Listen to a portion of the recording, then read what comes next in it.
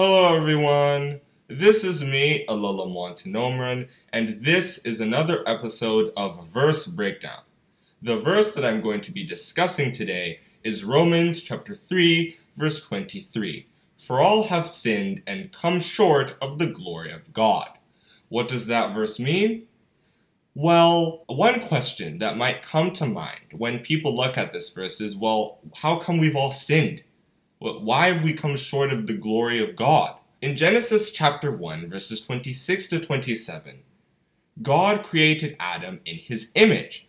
Therefore, Adam had God's personality, his attributes, and all his glory. He was just God in a lower form, an earthly form.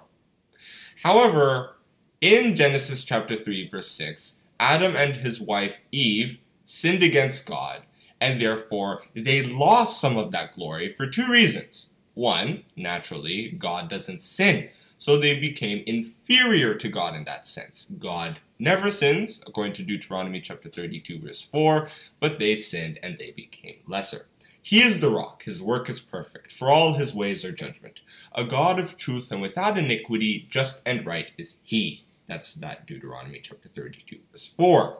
And second, remember, God doesn't die, according to Psalms chapter 93, verse 2. He's from everlasting, according to that verse. Whereas Adam and Eve were given death, according to Genesis chapter 3, verse 19. In the sweat of thy face shalt thou eat bread, till thou return unto the ground. For out of it wast thou taken, for dust thou art, and unto dust shalt thou return. So now they were inferior on two counts. Unlike God, they were sinful, and unlike God, they died.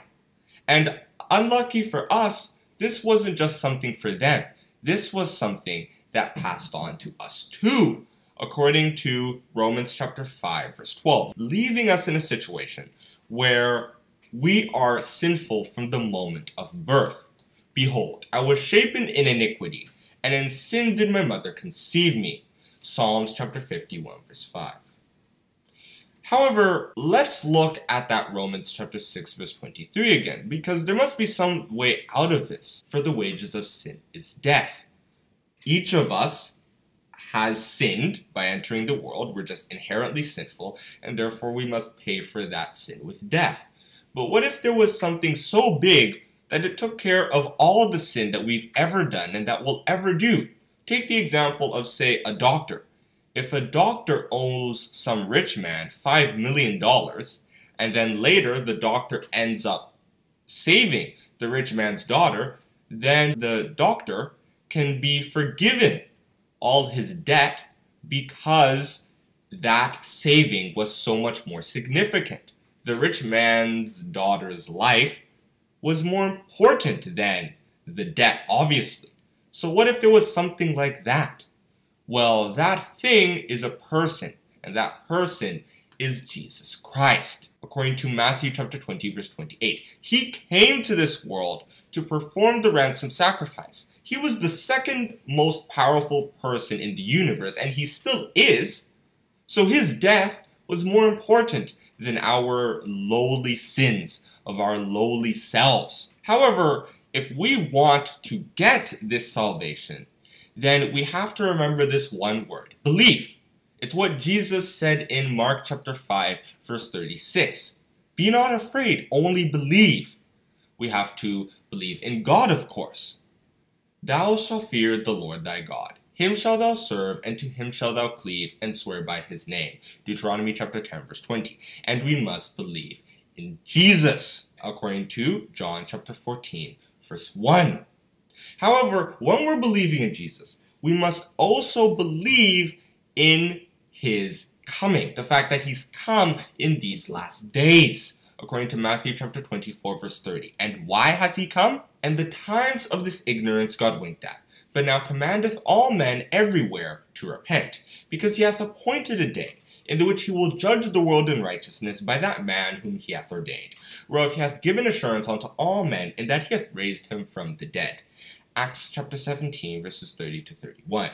Jesus Christ is judging the world and dividing them into two groups, the good and the bad. The good those who believe in him, will get eternal life, while the bad, those who don't believe in him, will get eternal damnation. He that believeth on the Son hath everlasting life, and he that believeth not the Son shall not see life, but the wrath of God abideth on him. John chapter 3, verse 36. I believe that is where I can stop in explaining Romans chapter 3, verse 23, which once again reads, "For all have sinned and come short of the glory of God." Please make sure to like, subscribe, and share this video and the other videos in the Verse Breakdown channel. Thank you for listening. Oh, one more thing. If you guys liked what you heard, feel free to share a voice message at https://anchor.fm/versebreakdown/message. Once again, that's https://anchor.fm/versebreakdown/message. Hope to see you there.